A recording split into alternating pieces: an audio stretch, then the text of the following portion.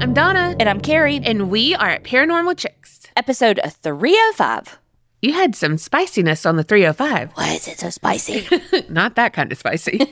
Well, speaking of spicy, our freaking community Facebook page was very spicy about the school closures this week because of the rainy, icy, cold weather. Our local one? Yes. Okay, I thought you were talking about the podcast. No. Sorry, our community. I would have said our Facebook page. What did you say? I think I said our community page.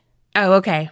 Yeah, our local, like, the area in which we live, that page where it's got all the people. I had never in my life seen people so pissed that kids are missing school. They're like, "Ooh, I looked in the snow and I'm from this state and we never got a snow day." And I'm like, yeah, because y'all get snow. Yeah. You're built for that. Like, your infrastructure is built for that. Yeah. These kids aren't. Our roads aren't. Our school buses aren't. Yeah. I did see a meme that said, "Oh, cool, you get off for today, but this is what we had to do." And they're in the hall and they're like hunkered down. I mean, not for snow, but like... Yeah, I'm like, that's comparing apples to oranges. I know. That's the dumbest it was thing. Funny because, I mean, it's not a bad thing that they get off for these dates. Like, yes. It's safety, but it's just like progressed and people get mad because it's like, well, we didn't get off for that. Well, you also didn't ride in a goddamn car seat. And how many kids died of that? So, like, should kids not ride in a car seat now because you didn't? Right. Like, hello, we're learning. And yeah. Like, I saw people be like, they should just wait in their house until the bus comes and then get on the bus. Because it was like, it's not just about the roads, it's about the kids' safety standing in the cold. I'm like, yeah. Tell me you don't know shit about rural shit without telling me. You know how many places these kids have to, like, be driven to the bus? Uh-huh. Or they have to even just go to the end of their road for the bus, and their parents have to already be gone to work and all these things. Yeah. They can't just, like, sit and wait in their house in the warmth until the bus gets there and then just run out real quick. Right. Not how this works, guys. Yeah.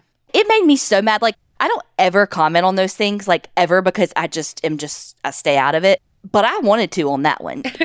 When they said you should just wait in your house for the bus, I wanted to be like, that's not everybody's story. Like, right. People get so mad and look at things because they're just looking at it from their lens and their experiences. And it's like, that ain't how it is all the time. Yeah.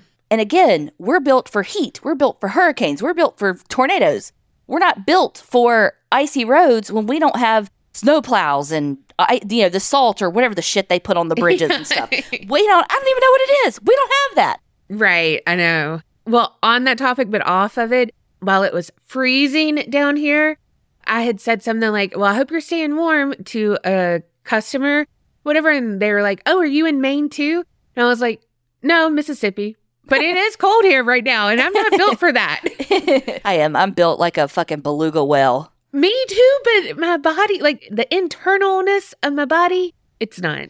I think I said this, but Colby literally said the other day, I'm so glad I live with a polar bear. Because I just love it. Oh, God, no. You know what else I don't love, though, right now? My fucking skin on my face. Because you know what I thought was going to be a good idea? I touched on this briefly on our Patreon live last night that we did for the Am I the Asshole? But that was when Donna realized she wasn't on her, like she was on her Facebook page and not the Creepin' Naughty Facebook page, so we had to end it and this was lost. But anyway. Look, technology is hard. Facebook always plays me with that. It does. But I saw a TikTok where this dermatologist was showing how just a little pea size of retinol will do you know? Well, what she was using, I was like, Colby has that. Like, he had some bumps on his neck one time, and I was like, Colby has some of that. Let me try it. It's tretinoin for anyone listening who knows that. I didn't know my best friend became a pharmacist when she had all her damn skin shit. Oh, and it's 0.5, and whatever that means. And the girl in the video had 0.25. I was like, that should be fine. More's better, right? No. It ain't. I basically gave myself a chemical pill. My face burns. It burns, guys. I did it 2 days straight. Oh, God. Like, it's raw. Like, it is literally... Do you see this? Yeah, I saw it through the camera. I even had on a little powder last night. Oh, my gosh. It hurts. Like, the side of my lip is cracked. It hurts so bad. I just know Lindsay in Michigan. She's listening to this, and she's fucking cackling her ass off. She loves skincare and all of this, so she's going to be like, oh, Carrie, you poor unfortunate soul. Donna was like, did you use... blah, blah, blah? And I was like, no, I don't know what you're talking about. Everybody's like, why did you do it 2 days in a row? Like, if one's good, two's better. No. It's not. She saw one TikTok. She didn't go down a rabbit hole, apparently, and learn what to do. She was just like, oh, I got that. Yeah, I don't get that. This is because she doesn't read instructions. No. And she didn't say, hey, Donna, read the instructions. Yeah, Donna's my instruction reader, and I went rogue, and I'm paying dearly because I got a burn on my face. Mm-hmm. You found... I fucked around and found out. Yeah. Can you not steal it from me? I fucked up, okay? I just was helping the sister out. I don't know why I got real like Southern or whatever I did. I don't know. Okay, so one thing that I cannot believe we have not touched on, me calling you and Tiffany while I was asleep. Because it's not that unheard of anymore. It's just not. Tiffany had like a 2-minute message of me serenading her with sawing the logs. And Carrie... Picture this at like 2 a.m. I'm nice in my slumber. My phone's on Do Not Disturb. And then I hear, or whatever the fuck my ringtone is. Cut through the silence, and I'm talking, I leapt off my bed. Answer it. I hear nothing. I'm like, Donna. I'm like, all right, she butt dialed me. It's fine. She's not dead. Hung up. 3 seconds later, the bitch is FaceTiming me. So Colby's like, who is it? And I'm like, it's Donna. Like, surely she's dying, right? I answer it. The screen's completely black because she's sleeping. And I hear, because she sounds like she's dying and she's sleeping. And the bitch has sleep apnea, so she snores and then stops breathing for 4 minutes. And so I'm like, Donna, Alma, check your battery. Like, Donna. And finally she's like, hey, I did not do that to you. No, she's like, hey, I was like, I'm so sorry. I'm like, are you alive? Are you okay? Do I need to come over there? It didn't make sense. I'm sorry. I'm like, you butt dialed me. I fucking woke up to someone saying Donna, and I'm like, what the fuck is Carrie doing here? Which is on brand, because I will just show up to scare you sometimes. But true. Not at 3 a.m. 2 a.m., whatever time it was. But also tell them that your sleep had already been interrupted. I don't remember. By Colby. Oh, yeah. He woke me up for a little hanky-panky. Uh-huh. I was like, damn, these bitches trying to keep me up tonight. You know, we're twins, so, like, I don't know. My body was like, ooh, must wake her up also. He can't one-up me. The other day when we were about to do, what was it? It was one of our creeping on, like, it was one of the Am I the Asshole lives for Facebook. And I was just like, do. Remember, because I used my headphones for it, but I hadn't put them on. Yeah. And I didn't have the screen to see you were up. And I was just like doing all that. Like, I was watching TikTok or something. And I was just like, and I heard something. I was like, must be a kid outside. Why are they out there so late? And then I hear what you hear right now. Carrie cackling. And it was her in my headphones. Like, oh, didn't know you were there.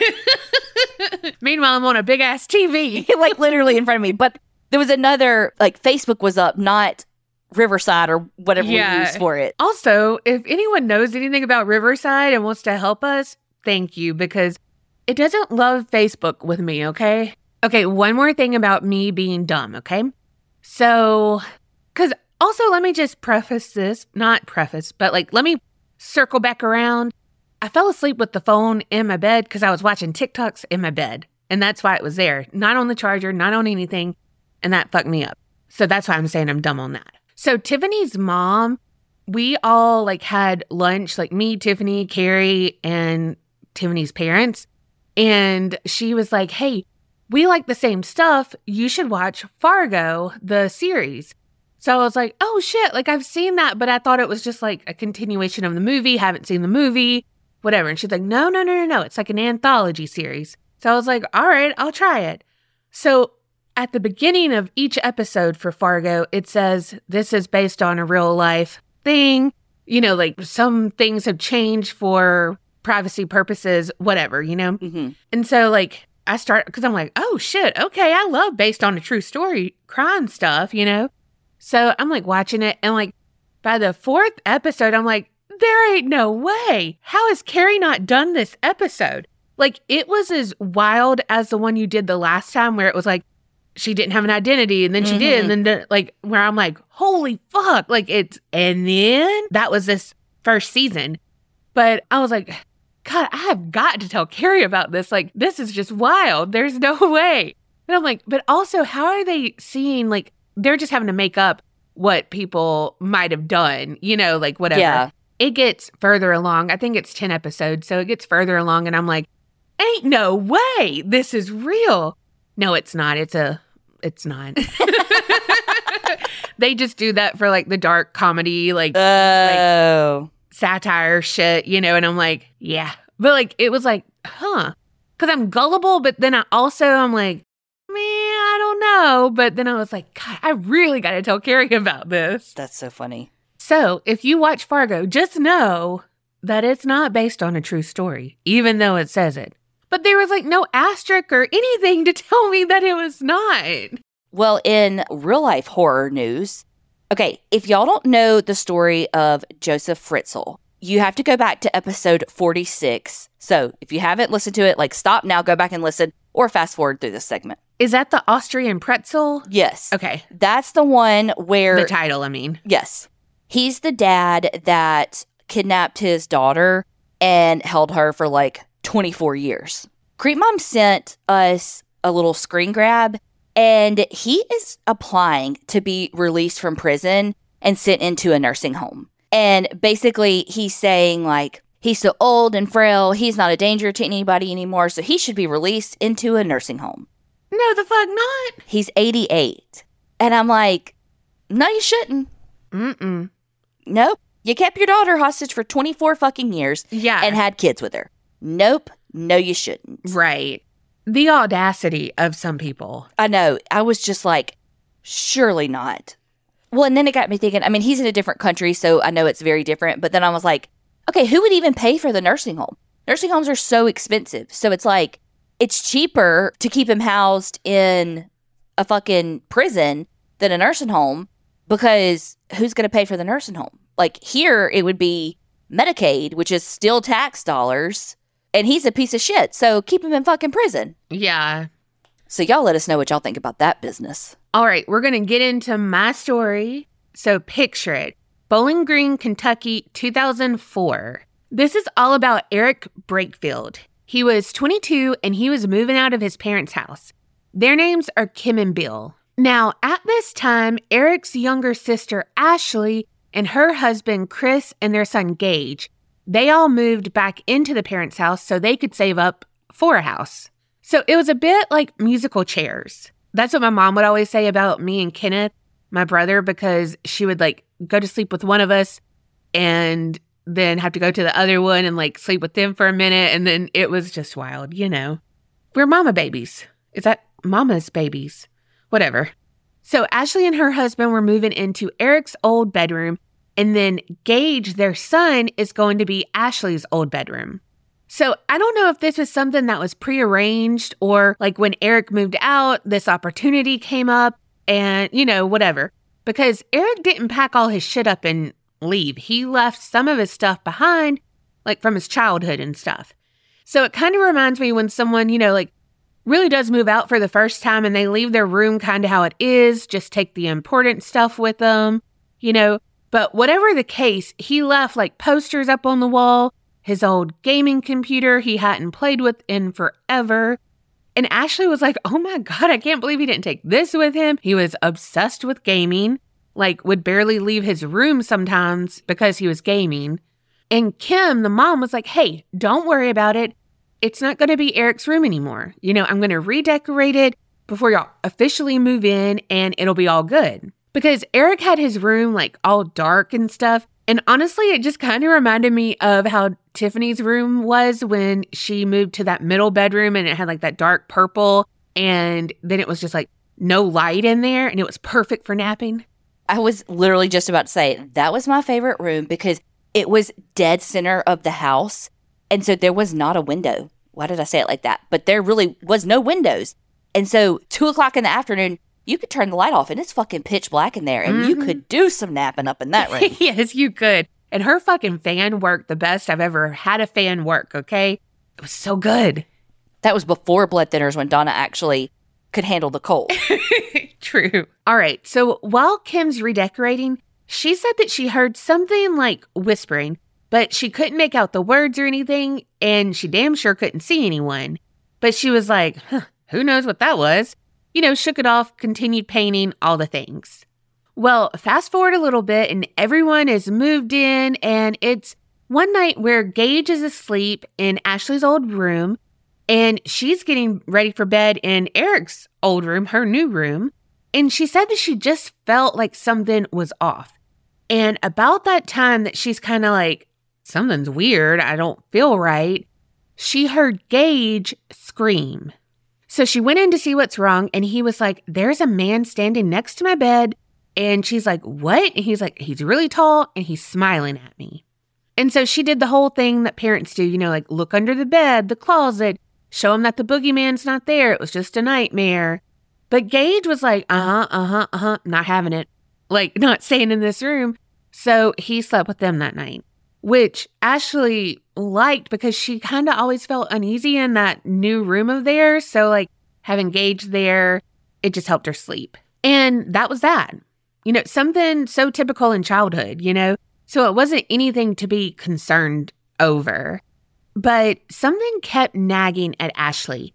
And she said that she just, again, had always felt like she was being watched in Eric's old room.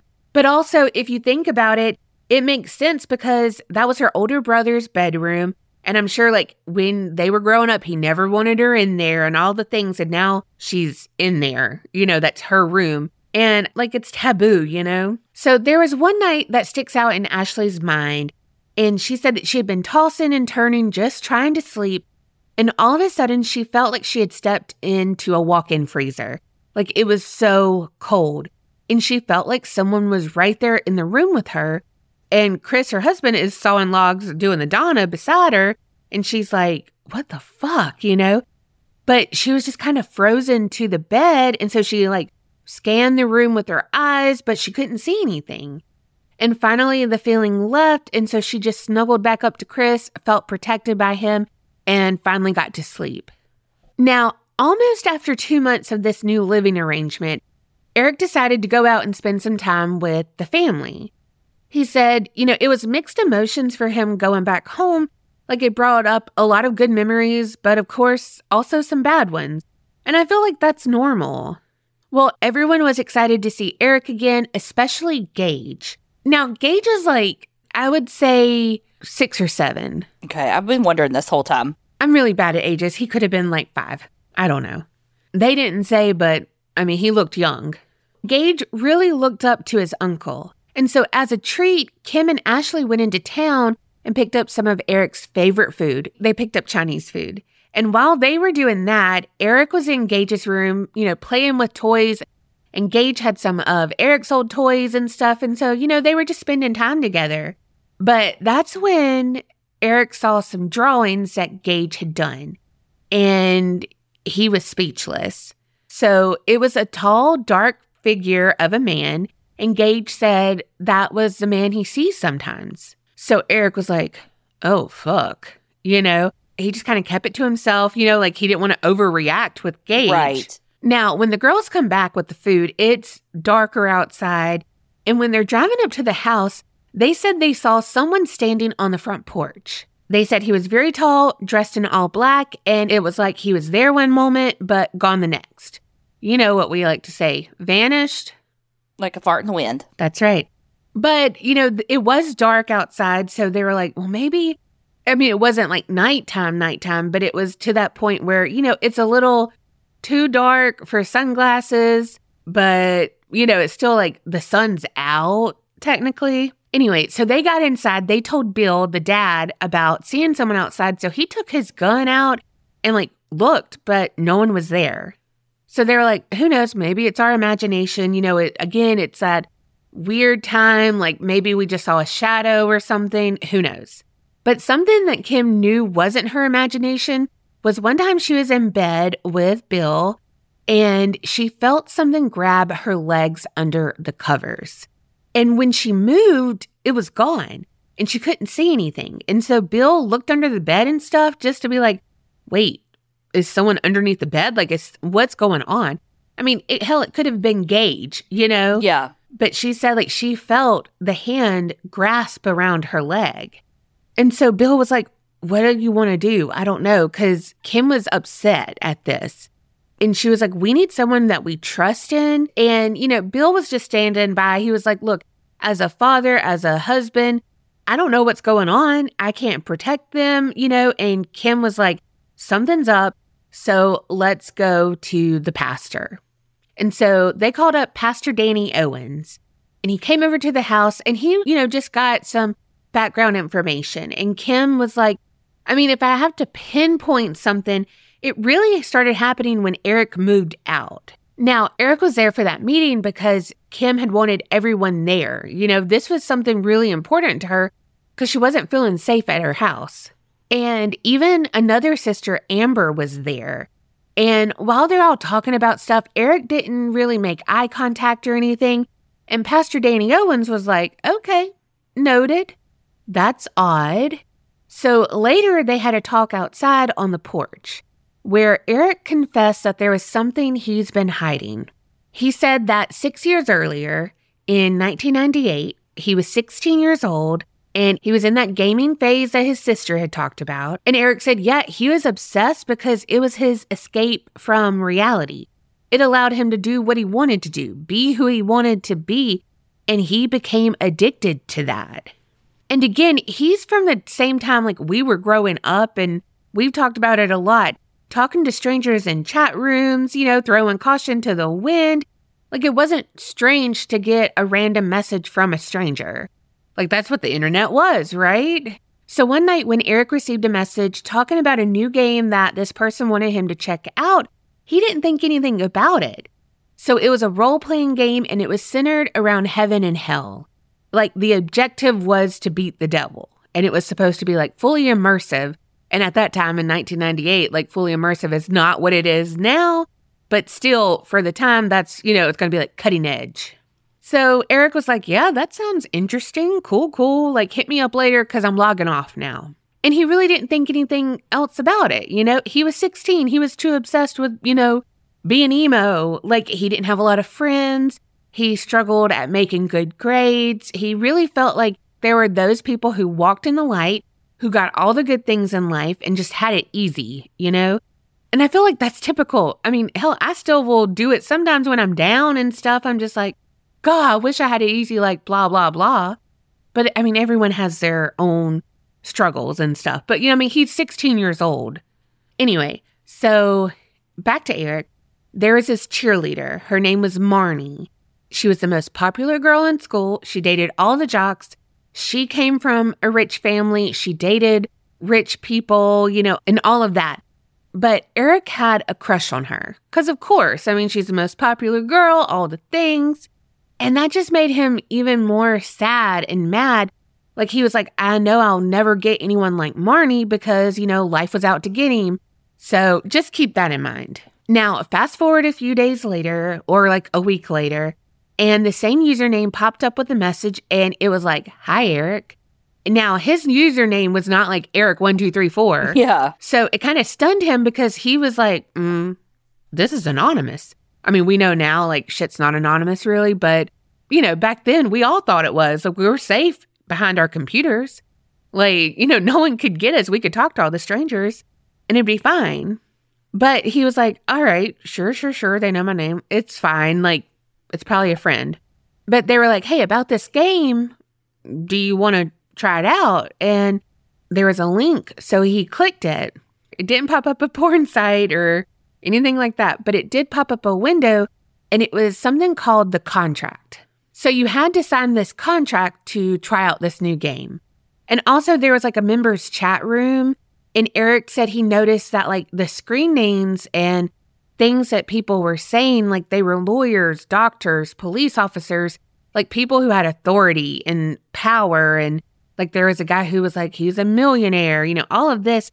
And so he was like, damn, these people are legit and like have made something of their lives. Oh my God. And now, mind you, he's 16 and we all know that usernames mean shit because you can use anything. To him, this signified that these important people were playing this game. Like it had to be legit, And because here's the thing, you sign the contract, you play the game, and it promised that your life would never be the same. Like good things would start to happen. It promised that, fortune would favor you. So there was like a lawyer who said like ever since they had signed the contract, they've never lost a case, that kind of like testimonial. And so he was amazed and he was like, I won't in on this. I need this. But then the message from that same person came up and was like, okay, do you want to do this? Do you want to take it to the real world? And Eric was like, who are you? Like, what is this? And the person said, someone who knows you. And so Eric was like, oh shit, this is just a fucking prank, like one of my friends, whatever. But then he was like, wait, they're not sophisticated enough to pull off like this chat room thing, like all this. So he was like, okay, whatever. But he signed out, closed, the chat off, whatever. Wow. He signed off and closed the chat out. Words. Then again, he had like read the chat room, the reviews and everything. And so he was like, I'm intrigued and I don't think my friends, could pull this off. So let me see what's going on. So a few days later on his way to school, Eric saw this sleek black car because he was really into cars and stuff. So he stopped, he looked at it for a bit, and that's when he felt a hand on his shoulder. And he turned around to face this really tall, well-dressed man. And Eric said, like, this man carried himself and he, just like looked successful. The man asked Eric if he liked the car. And, Eric was probably like, hell yeah. And probably said some car lingo shit that I don't know, like the carburetor, blah, blah, blah. Yeah, I was going to say the piston engine with the 4 horses. Yeah, like I don't know. But, they were like, ooh, blah, blah. So Eric was like, how'd you score this? Like, what's going on? What's your secret? And the man just kind of like smirked, like got in his car, smirked, and then looked down at Eric and was like, you already know the secret, don't you? And Eric's like, no, the fuck I don't, but okay.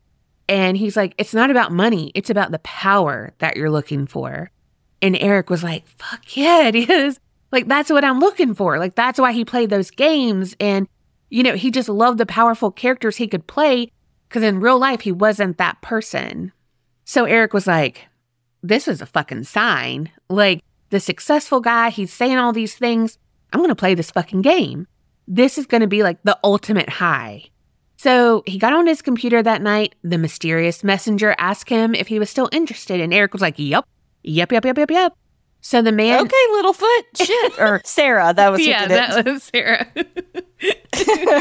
That's such a sad movie. Don't bring it up. God, so sad. Why do we have trauma? Disney. Oh, and it all started with that fucking horse and the damn quicksand mud.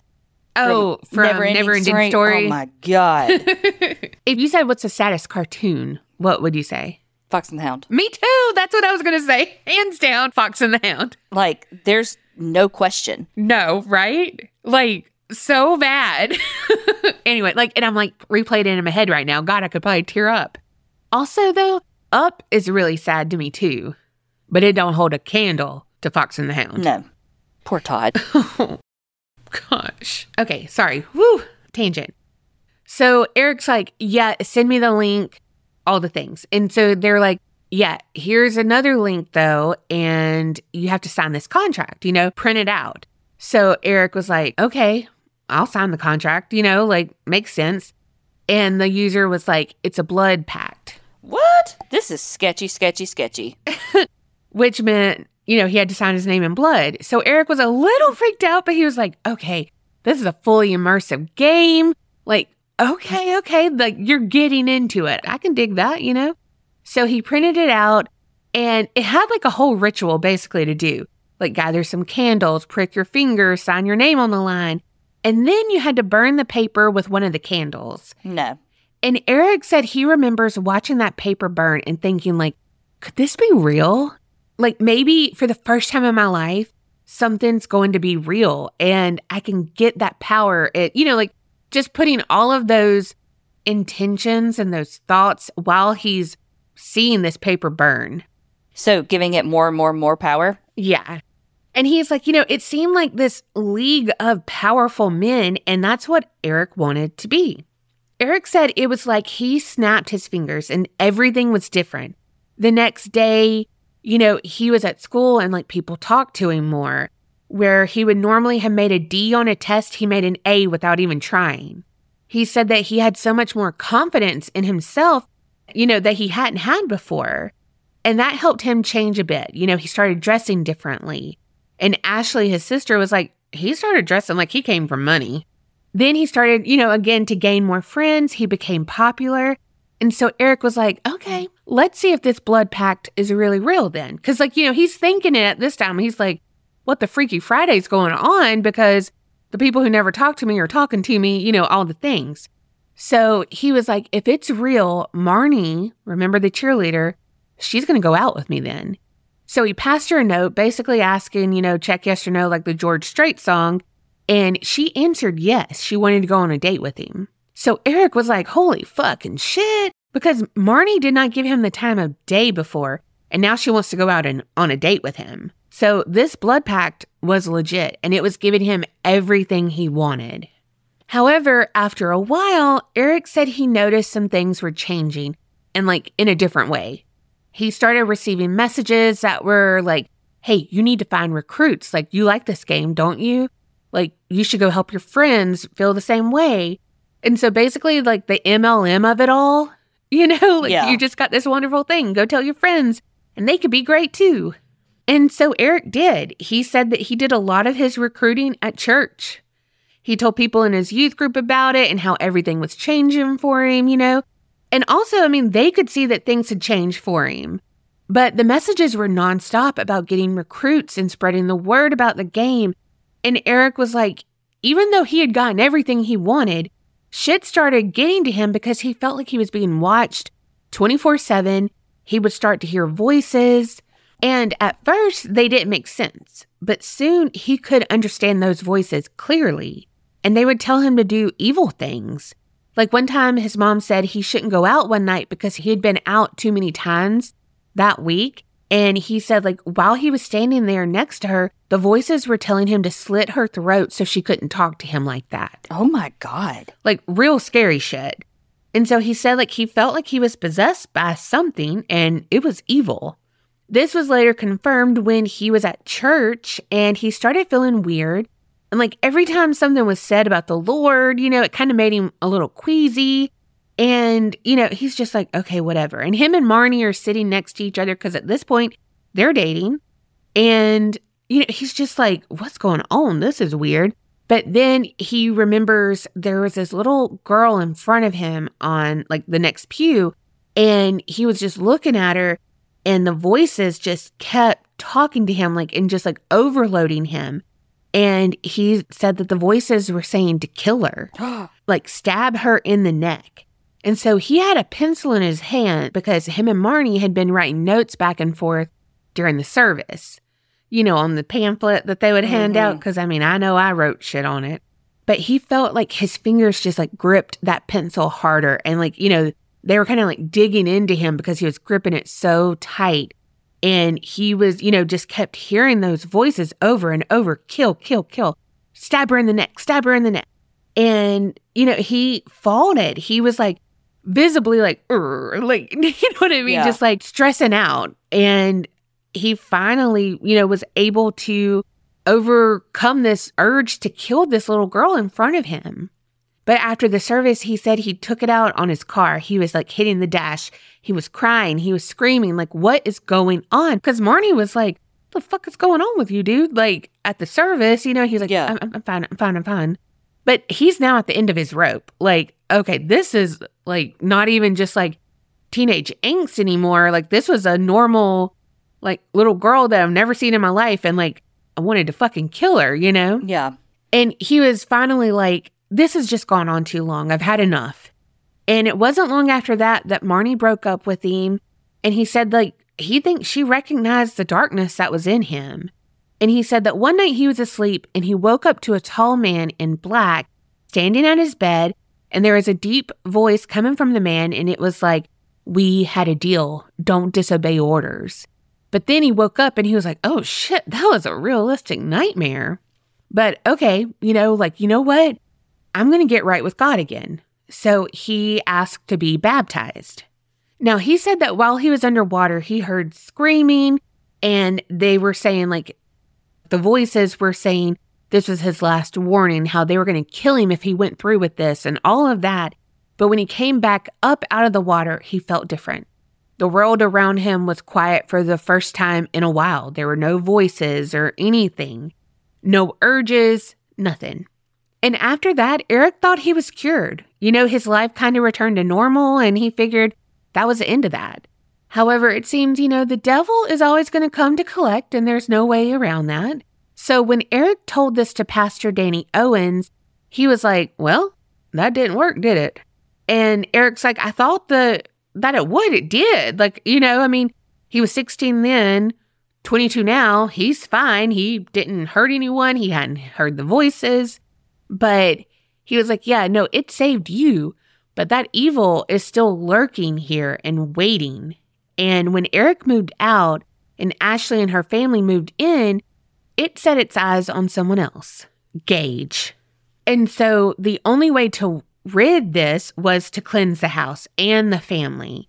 So they all agreed to it, and Eric kept apologizing for, keeping this secret and, never, saying anything. I mean, hey, I thought I might be possessed, and so I wanted to get baptized. That's why. Just right. This was like a whole fucking movie saga that he had, and he told nobody. I know. And that just reminds me of like all the shows today where it's like the teens are out there doing all the shit. And I'm like, they haven't told anybody. I know. Like on Pretty Little Liars, I would be like, tell someone. Yes. Ugh. So Pastor Danny was like, I don't know why, but that just goes together. So I Pastor Danny. Yeah, Pastor Danny Owens. But he was like, all right, let's do it. And so he started like cleansing, saying all the things, doing all the things. And he gets around the house, everything's fine. Gets around all the people there, everything's fine. But he got to Eric, and Eric started kind of growling like my stomach does. And he wasn't acting like himself. And he suddenly was very strong too. Not saying that he wasn't a strong guy. It was like, how the fuck did you just do that kind of strength, Mm-hmm. And it ended up taking both the pastor and Eric's dad, Bill, to hold him down because he was like lunging at Pastor Danny Owens. So Pastor Danny Owens told them, like, we need to perform an exorcism right now. Like, I didn't think it was this bad, but holy fuck. I mean, he didn't say that, obviously. Yeah. And meanwhile, he's probably like, okay, what? Shit, I think I missed that day. What did they say to do? So he requested a bowl of water and a washcloth. So he prayed over the water and all of the things, made it holy water. And he soaked the washcloth in the water. And he was asking for blessings and the power to heal Eric, to rid him of this evil, like banish the hold it had on him. And this went on for a bit. And the family said that Eric's eyes went black and he didn't look like himself for a minute. And I mean, honestly, like, if you think about it, like his eyes went kind of dark. You know what I mean? Like, it doesn't have to be pitch black or whatever. But then his body went limp. And the pastor was like, oh, fuck. Did I push this too far? Because again, like you said, I didn't pay attention and not, like, didn't think I'd ever have to actually do an exorcism. Well, and we know about cases like this, that it's an exorcism that have gone to court because the person has died. Right. Yes. And so he's like, fuck. I'm sure he even said fuck at that point in his head, okay? But then Eric came back fully awake and he was like, whew, I feel lighter. And everyone agreed, like, the air was lighter and, all of that. And luckily, he's been okay since. And the rest of his family's been okay. No other issues at all, okay? But No, it's not a but. But Eric's story was on Paranormal Witness, which is where most of this information came from. However, he was also interviewed on a website, jhmoncrief.com. Don't know if I'm saying that last name right. But he said that he's actually now helping with paranormal groups because he knows, like, evil is real. And if he can help anyone, like, that's what he wants to do. But then Amber, his other sister, commented on the post because some people were like, I thought this was not real, blah, blah, blah. And she was like, no, like, she's one of Eric's sisters and that her husband, Mitch, was there the night of the exorcism and that Eric had to be, physically held down. At one point, he was physically lifted off the ground by an unseen force, and so like they were also like keeping him down so he didn't hurt himself too. And she said, something that wasn't mentioned in the episode is that when this exorcism was happening, all the animals in the neighborhood were going wild. You could hear the dogs barking, like insects chirping or whatever the fuck they do. Like all of that, it was just like so much chaos. And some people were affected by it also, but they didn't show that in the episode. And also in the episode, they showed that Kim, his mom, got like pulled underneath the bed. And she was like, no, she commented on the post as well. And she was like, no, they like made that more like spectacular. She was like, but I was laying in bed. And that's how I got that. Like she was laying in bed with Bill and she felt those arms and stuff. So like it didn't grab her and pull her under the bed. It grabbed her in the bed. But like everything else, she was like, some things, like, yeah, that wasn't true. But she was like, other things, like we couldn't get everything into it. Like so much other shit happened, and like, I understand that it doesn't seem real. And like, I'm glad you can't think that it's real. Like, I'm glad that you have that doubt. But she was like, look, we were a Christian family.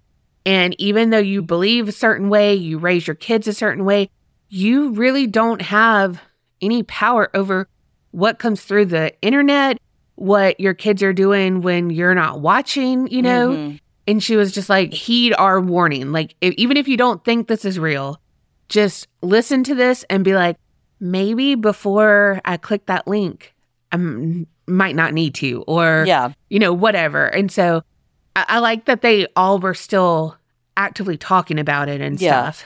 I mean, the contract thing itself was the biggest, like, red flag of all red flags. Yeah.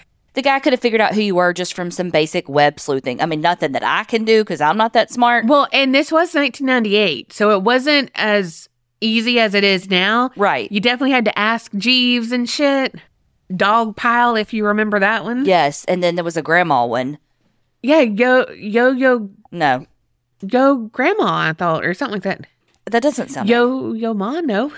I remember it, though. Yeah. Well, okay, so the contract was a red flag, and then somebody showing up in your real life, like with the car thing, to be like, do you know the answer? Like, we're not on the fucking Matrix. Like, this is not. Those are, like I said, the huge red flags that are like, yeah, this is bad. You should run. Oh, also, I will say that someone had commented on that post that he was interviewed on and was like, I mean, not to be rude, but like, did you consult a doctor at all ever, blah, blah, blah, blah, blah.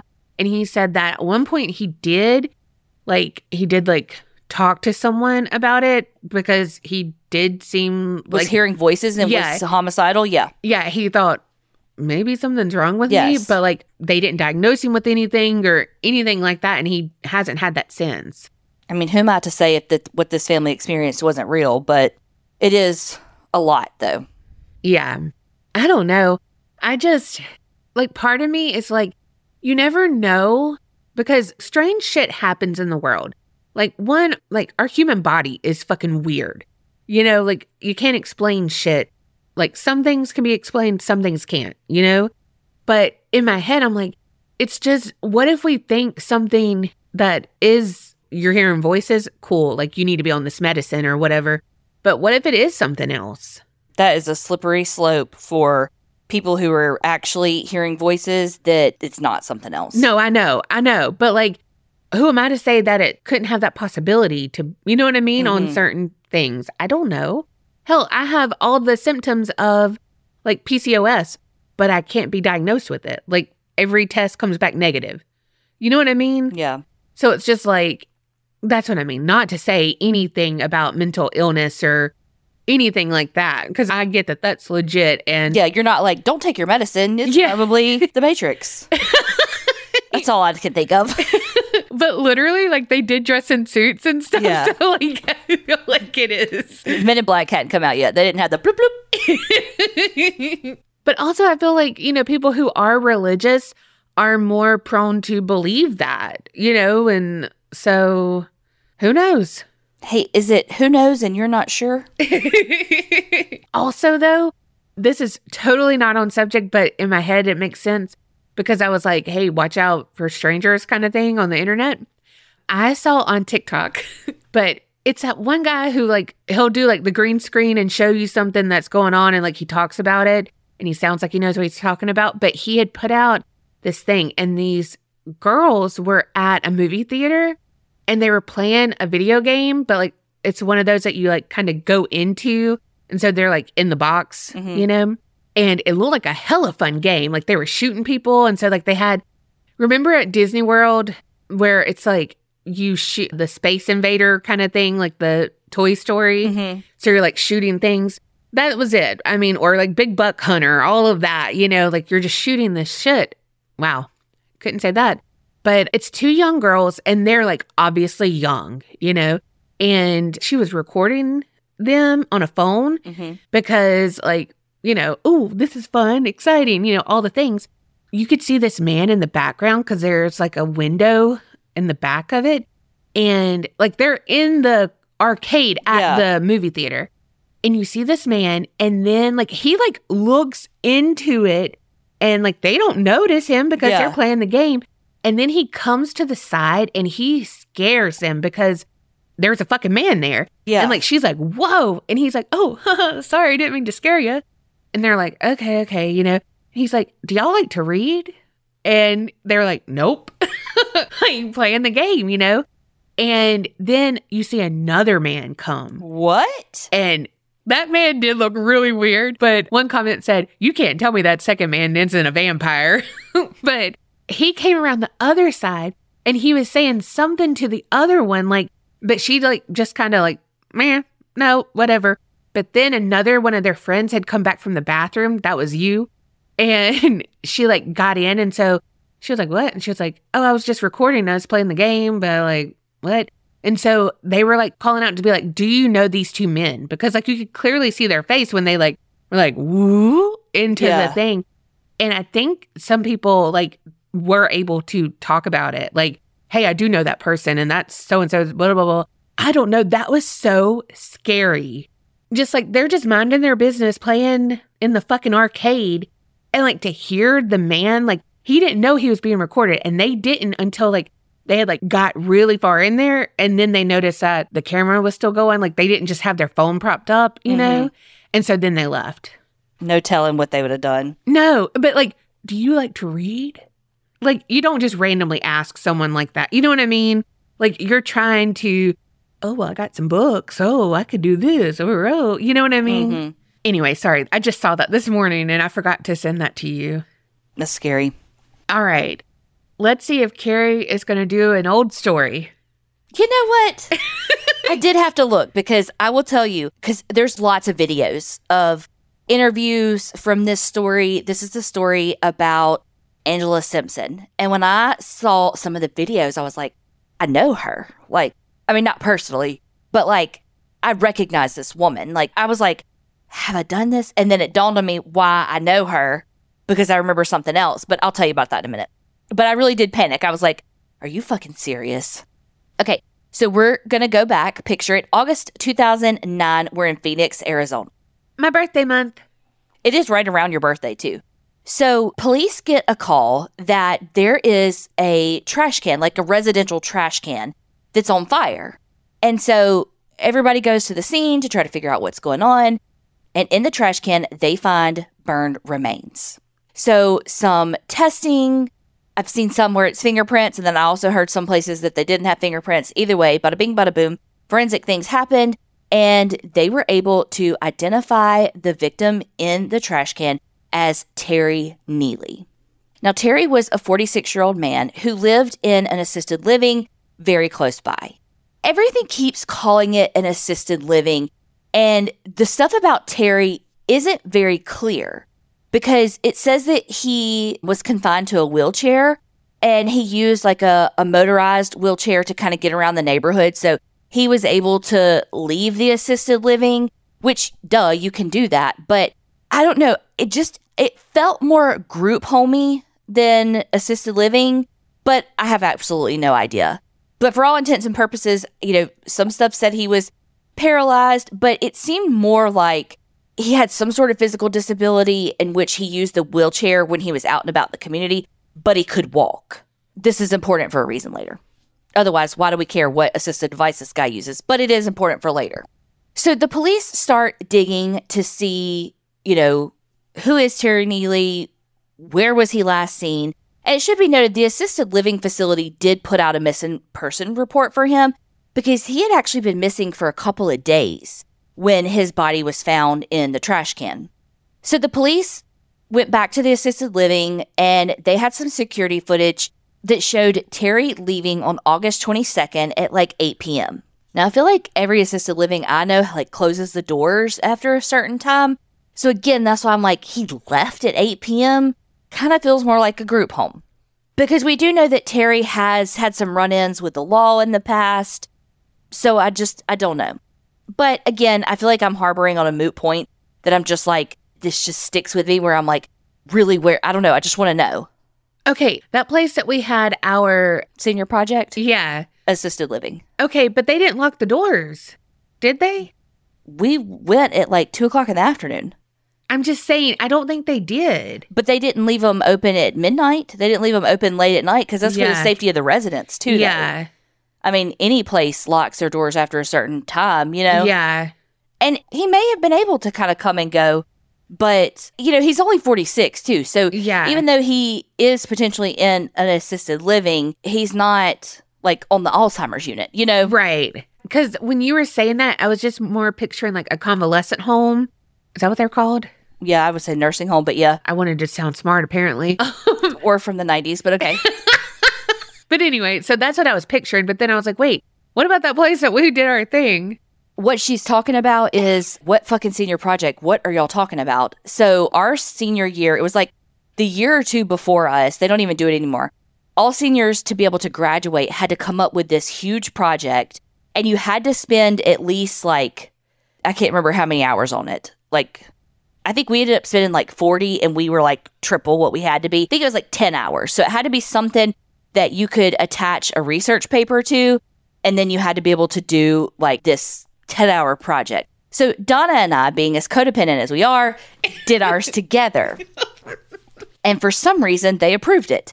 And so Donna wrote a paper on volunteerism. Yep. And in true Carrie fashion, I wrote a paper on elder abuse. I forgot that part. So we did our project. We did a Valentine's Day dance at an assisted living. And it was a disaster. We went the night before and hung up all this stuff.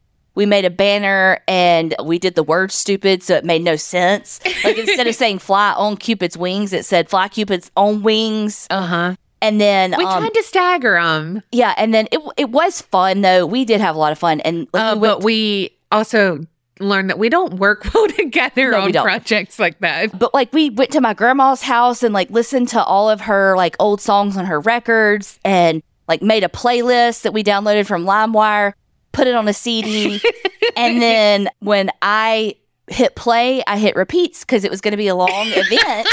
Yes. And I was like, ooh, we need to, it's only 10 songs. Let's repeat this bitch. No. I repeated the first song 6 times before we realized the Andrews sisters have been going for 45 minutes straight. Oh my God. God, good times, man. So I was like, oh, let me undo that. Imagine that. It was fun, though. It was. But remember when you had to, go knock on all their doors to be like, hey, we're having a Valentine's Day dance? Yes. And I don't want to go into old people's homes. Why did you do this project? You do not like old people. No. I was really about volunteerism, though. You were. I didn't even know that word. And you're like, I'm going to do a paper on volunteerism. So some time goes by, a few weeks go by, without a lot of leads. But then one day, police get a tip. They get a call from someone that says, hey, I found this abandoned wheelchair outside of this apartment building. So the police go over to check it out, and it's clearly Terry's wheelchair. So they start looking at all of the apartments within this little complex. And I think it was one building. It was not, we're not talking 400 apartments. We're talking less than 10, I think. Made those numbers up, but based on what I saw.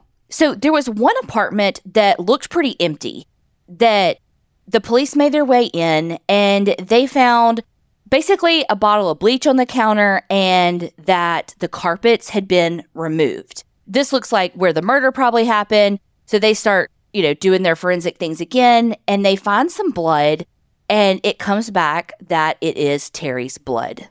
Now, eventually, the apartment manager tells police that they had seen smoke coming from that apartment. And when they went in to be like, knock, knock, knock, like, what the fuck is going on? When they opened the door, they saw a city trash can in the kitchen. Now, there were 2 people in the apartment, Angela Simpson and a guy named Edward McFarland, who goes by Cracker. Now, the 2 of them asked if they could borrow the apartment manager's car. So the apartment manager tells police that Angela had told them that she had killed Terry, and basically, you say a word and you're next. So the police go try to find Angela and Cracker, and they find that actually they're already in jail. They had been arrested for an armed robbery that happened like the day after Terry's murder. So the police go to question Angela in prison. Now, at first, she's like, meh. And then I listened to 2 podcasts on this. One was called, well, spoiler alert, because I already said this is about Angela, but called Sisters That Kill. And then the other one was called Mile Higher Podcast. On the Mile Higher Podcast, they said that she started talking to police because she was like, all right, you give me a candy bar and a Coke and I'll talk. And then on the other podcast, they said that she was like, specifically like, give me a Snickers and I'll tell you the truth. Literally, that's me. Okay. So what would your candy bar be? I don't think I would be like, I'll tell you everything for a candy bar. Well, you haven't been in jail. But I mean, negotiate something like, okay, put me in this jail, put me in, or this prison, put me in the, like, you got to use it to your advantage. But like, what would your candy bar be? Ooh, it depends, because I like to peruse the shelf to see which is the biggest. I know. But probably a Milky Way. Snickers really does sound good. And because even though I love Reese's, there's no crunch to it. Mm-hmm. So I would want God, we're so fat. I'd want the almond Snickers king size. Those are called shareable size now, Donna. Oh, I'm sorry. And I like Snickers ice cream bars. I don't like regular Snickers. Oh, I do like those too. Mm-hmm. This is why we get reviews. Okay, so this is what she tells police. And they can corroborate this based on Terry's body, that these are things that actually happened to him. So Terry and Angela knew each other. Terry had a bit of a drug problem in the past, and so I don't really understand what their arrangement was, but they knew each other and kind of used each other for sex and drugs and some sort of arrangement. Angela did work as a sex worker, and I guess Terry had some money, and so, they would make exchanges. So the apartment, though, that all of this went down was on the 2nd floor. So that's why I'm like, Terry had to be able to walk some, because he walked up to that apartment to, whatever their arrangement was. They didn't have an elevator? Girl, no, this is like low-income housing. Oh, okay, I'm sorry. Most apartments that are just 2 floors don't anyway. So Angela thought that Terry was a snitch, because Terry, I feel like, was one of those very boastful people that was like looking for a way to be like, I'm so cool, I'm so street smart, I've gotten all of these people convicted. And there's interviews with Angela later where she was essentially, in words that I can't say, said basically like, you picked the wrong bitch. Like, you don't say that to me because I don't fucking do snitches. And in interviews, she says like, he got someone righteous convicted, and so he had to pay. Don't agree with that, but that's just what she said. God. So I've been trying to think if I knew this case because it sounded familiar. Oh, yeah. But right then when you said that, I was like, oh. You've seen it on TikTok. Yep. Yeah, this pretty much blew up on TikTok because people were like doing duets or whatever with like mouthing it and stuff. So once Terry got to the apartment, Angela kept him and tortured him for 3 days. What the fuck? She beat him with a tire iron. Oh, no. She stabbed him over 50 times. What the fuck? She hammered a 3-inch nail into his head. Oh, fuck. And pulled his teeth out one by one. Nope. With needle nose pliers. Mm-hmm. Terry was alive, from what I gather, for all of that. What the fuck? He was eventually killed by strangulation using a television cord. So like a power cord, I think. A couple of things said that she had slashed his throat, but then some other stuff didn't say that. So I don't really know. But most things seem to say that the strangulation is what killed him. Now, to make matters worse, because that torture is awful. Literally torture. She put a mirror in front of Terry, and he had to watch her do all those things in the mirror. Are you fucking kidding me? Basically was because, like, you're a snitch, you deserve this, like, you have to watch this happening to you. So after Terry was murdered, Angela dismembered his body, put him in the trash can, and then put it outside, like, to set it on fire. So Angela confessed everything. Really, the only excuse that she has, or the only reason for killing him that she has, was that he was a snitch. Now, Angela we don't know much about her background. We do know that by the age of 10, she already had a mental illness diagnosis, could not find what it was. I'm guessing something, because I'm a psychologist and all, I'm guessing something like borderline personality. Like, she's got a lot going on, though. That is definitely not going to be the only thing that she has. But she was already, by the age of 10, in and out of institutions. And she was in the foster care system, where she was in and out of multiple houses as well. So she had absolutely no stability, had a mental illness diagnosis of who knows what, and had just a really hard life with a lot of physical and sexual abuse. We do know that she early on, like in her late teens and 20s, started using drugs as like her own coping mechanism. She did have 4 kids, but she didn't talk about the kids. Like, it's like when interviewers would be like, so, like, you have kids? And she's like, I'm not talking about the kids. I did hear on that Mile Higher podcast, they said her kids had gone to live with her mother. But then I'm like, they went to live with her mother and she's in and out, like, was it maybe one of her foster parents? Because I don't know. But I don't even know how they knew that, because I saw nothing about the kids. Like, she will not talk about the kids other than to say she had 4. So this is how I know her, though. We'll talk about some of the interviews and stuff, though, but this is how I know her. She was on an episode of Lockup in, like, 2010. I fucking watched that episode. Like, I remember her from Lockup. Oh, my gosh. So there's, like, a pretty good clip on YouTube about it. But basically, she was... And I remember this prison guard. Like, I watched this episode probably multiple times. The prison guards were like, well, I think at this point she was still in jail. She hadn't been sentenced or anything like that yet. So at this point, she's still in jail. And the Maricopa County Jail. I remember this guard being like, she is the only inmate in here that I feel like there is absolutely no time that I can let my guard down with her. Like, in one of her interviews, she's talking about, like, how much she hates police. Like, she says there's 3 people that it's like that deserve to die: pedophiles, snitches. And she said this is the only time she said anything about her kids other than I have 4. She said, yeah, when my kids were little, there was a man shitting outside of a gas station. And she said she told him that's where cops grow. Like, that's how cops grow. What the fuck? Yeah. And then she, like, makes a joke, and then they were doing it the next day. I didn't, So she's so, like, not stoic. Like, some of it you can tell is fake, about how she's, like, tries to be so scary and so, like, the shock value of what she says, like that. Like, saying that police grow from shit from, somebody else, that kind of stuff. But some of it I think is real. And I'm sure that some of that is her mental illness, too, that, like, she truly feels no remorse for killing Terry. And she's quoted saying, like, do you feel, like, guilty or do you feel bad or whatever? She's like, the only thing I feel bad is that I didn't get a chance to kill more snitches. Like, she has 0 remorse. Yeah. Like, she even says, like, I don't have any fucks to give. But in that lockup, the guard is like, you cannot, like, break protocol with her. She hates us, and, like, she will kill again. Like, on one of the interviews, because she was interviewed by CNN, and in the interviews, like, they're like, would you kill again? She's like, yeah, if I got a chance.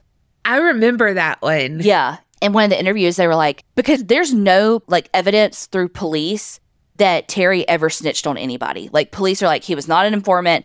We have no record of him ever being a witness for anything.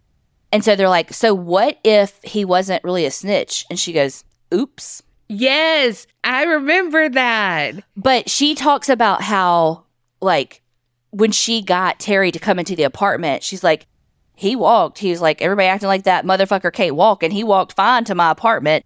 Like, he's lying to, But that's why I think he has some sort of, maybe even like a chronic condition where he can walk, but then he gets tired quickly, Yeah. So, like, that's why I bring up, like, his assisted device and can he walk and stuff, because she even brings that up, like, as if he was playing people. But I do want it to be said that not all chronic illnesses are visible. Right. So, but also Terry was a bit of a con man too, so who knows? Angela was sentenced to life in prison with like an extra 14 years attached to it. She's in prison now and still living and literally will never get out again.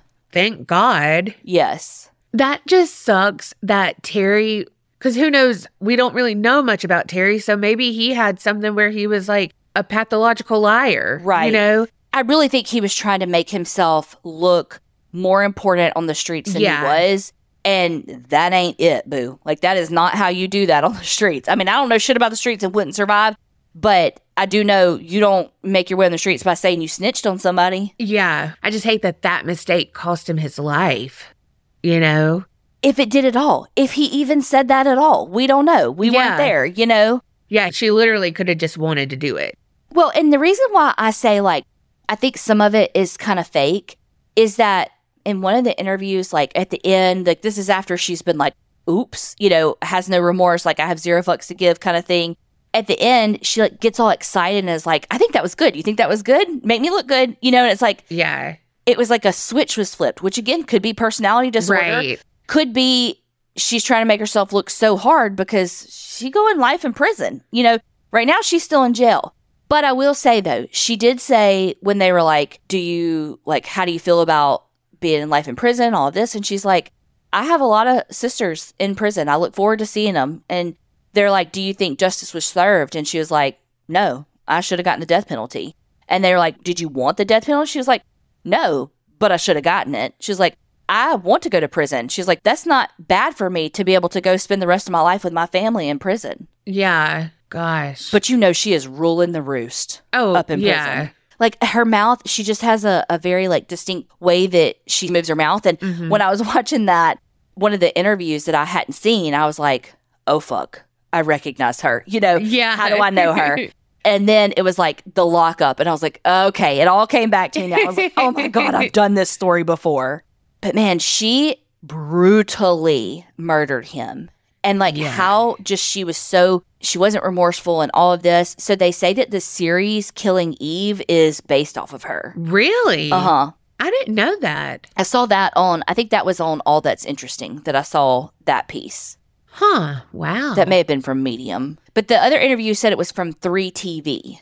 I don't really know what that is. But that was because she was interviewed right before she was sentenced and then, like, immediately after she was sentenced. And she just was like, can't care. What do you mean 3TV? That's what the thing was called. Like I said, CNN interviewed her. Oh, and okay. 3TV. So that's the story of the brutal murder of Terry Neely. And y'all got to go watch these. There's a lot of these videos are on TikTok too. But for sure, YouTube has all of these interviews with her because you just got to see her demeanor to really understand what I'm saying. Like, she's just so stoic, but yet cocky, but yet indifferent, but yet... it's so, I can't explain it, which is, I'm not a psychiatrist. I mean, that's what I'm saying. Like, she's got a lot going on. Yeah. But she also really, it seems like, prides herself in, okay, so on the lockup episode, the corrections officer was saying, like, she almost has, like, a gang mentality where it's like, snitches get stitches, fuck the police, that kind of thing. But I don't think she was ever in a gang. But I really think she prides herself on, these are the people I don't fuck with. People who, pedophiles, cops, and stitches. But in one of the interviews, they were like, so where do murderers fall on your list? And she's like, what are you talking about? And like, on your list that you just gave us of like bad people, where do murderers fall? And she's like, they don't. She was like, you're going to put murderers on a list with pedophiles, snitches, and cops? They don't go. Wow. They did ask her a very important question, though. I'm glad I finally remember this because I didn't write it down. You know me. They asked her how she felt about the people who, like, the manager of the apartment complex that was, like, I think one of her friends and stuff. And she was like, she does say that was heartbreaking, that she thought she had a bond with those people and that, like, a couple of people went to the police about her. But basically, she was like, I wouldn't kill them, though. And it's like, why? Like, you say that no snitches, but the people who snitched on you, you're saying you wouldn't kill? Like, I don't get it. Because, like, I understand that you had a bond with them, but, like, if you're putting snitches in that category, like, you could have put a little asterisk by it and be like, except unless I know them. It's like, it shows that she's human. Yeah. Oh, for sure. That, like, I don't know. Y'all, I really encourage y'all to go watch those videos because it's not mannerisms, but just her demeanor. Yeah, that word that I said 10 minutes ago. Give me credit. Yeah, good answer. Good answer. Well, y'all let us know what y'all think about these stories. Did that shit really go down in Donna's family story? And not my family. Well, you know what I mean? Your family's story. The story that I did about the family. Yes, you know what I'm saying. Grammar is important. Check out these videos. Let us know what y'all think of Angela. And remember, creep it real and don't get scared.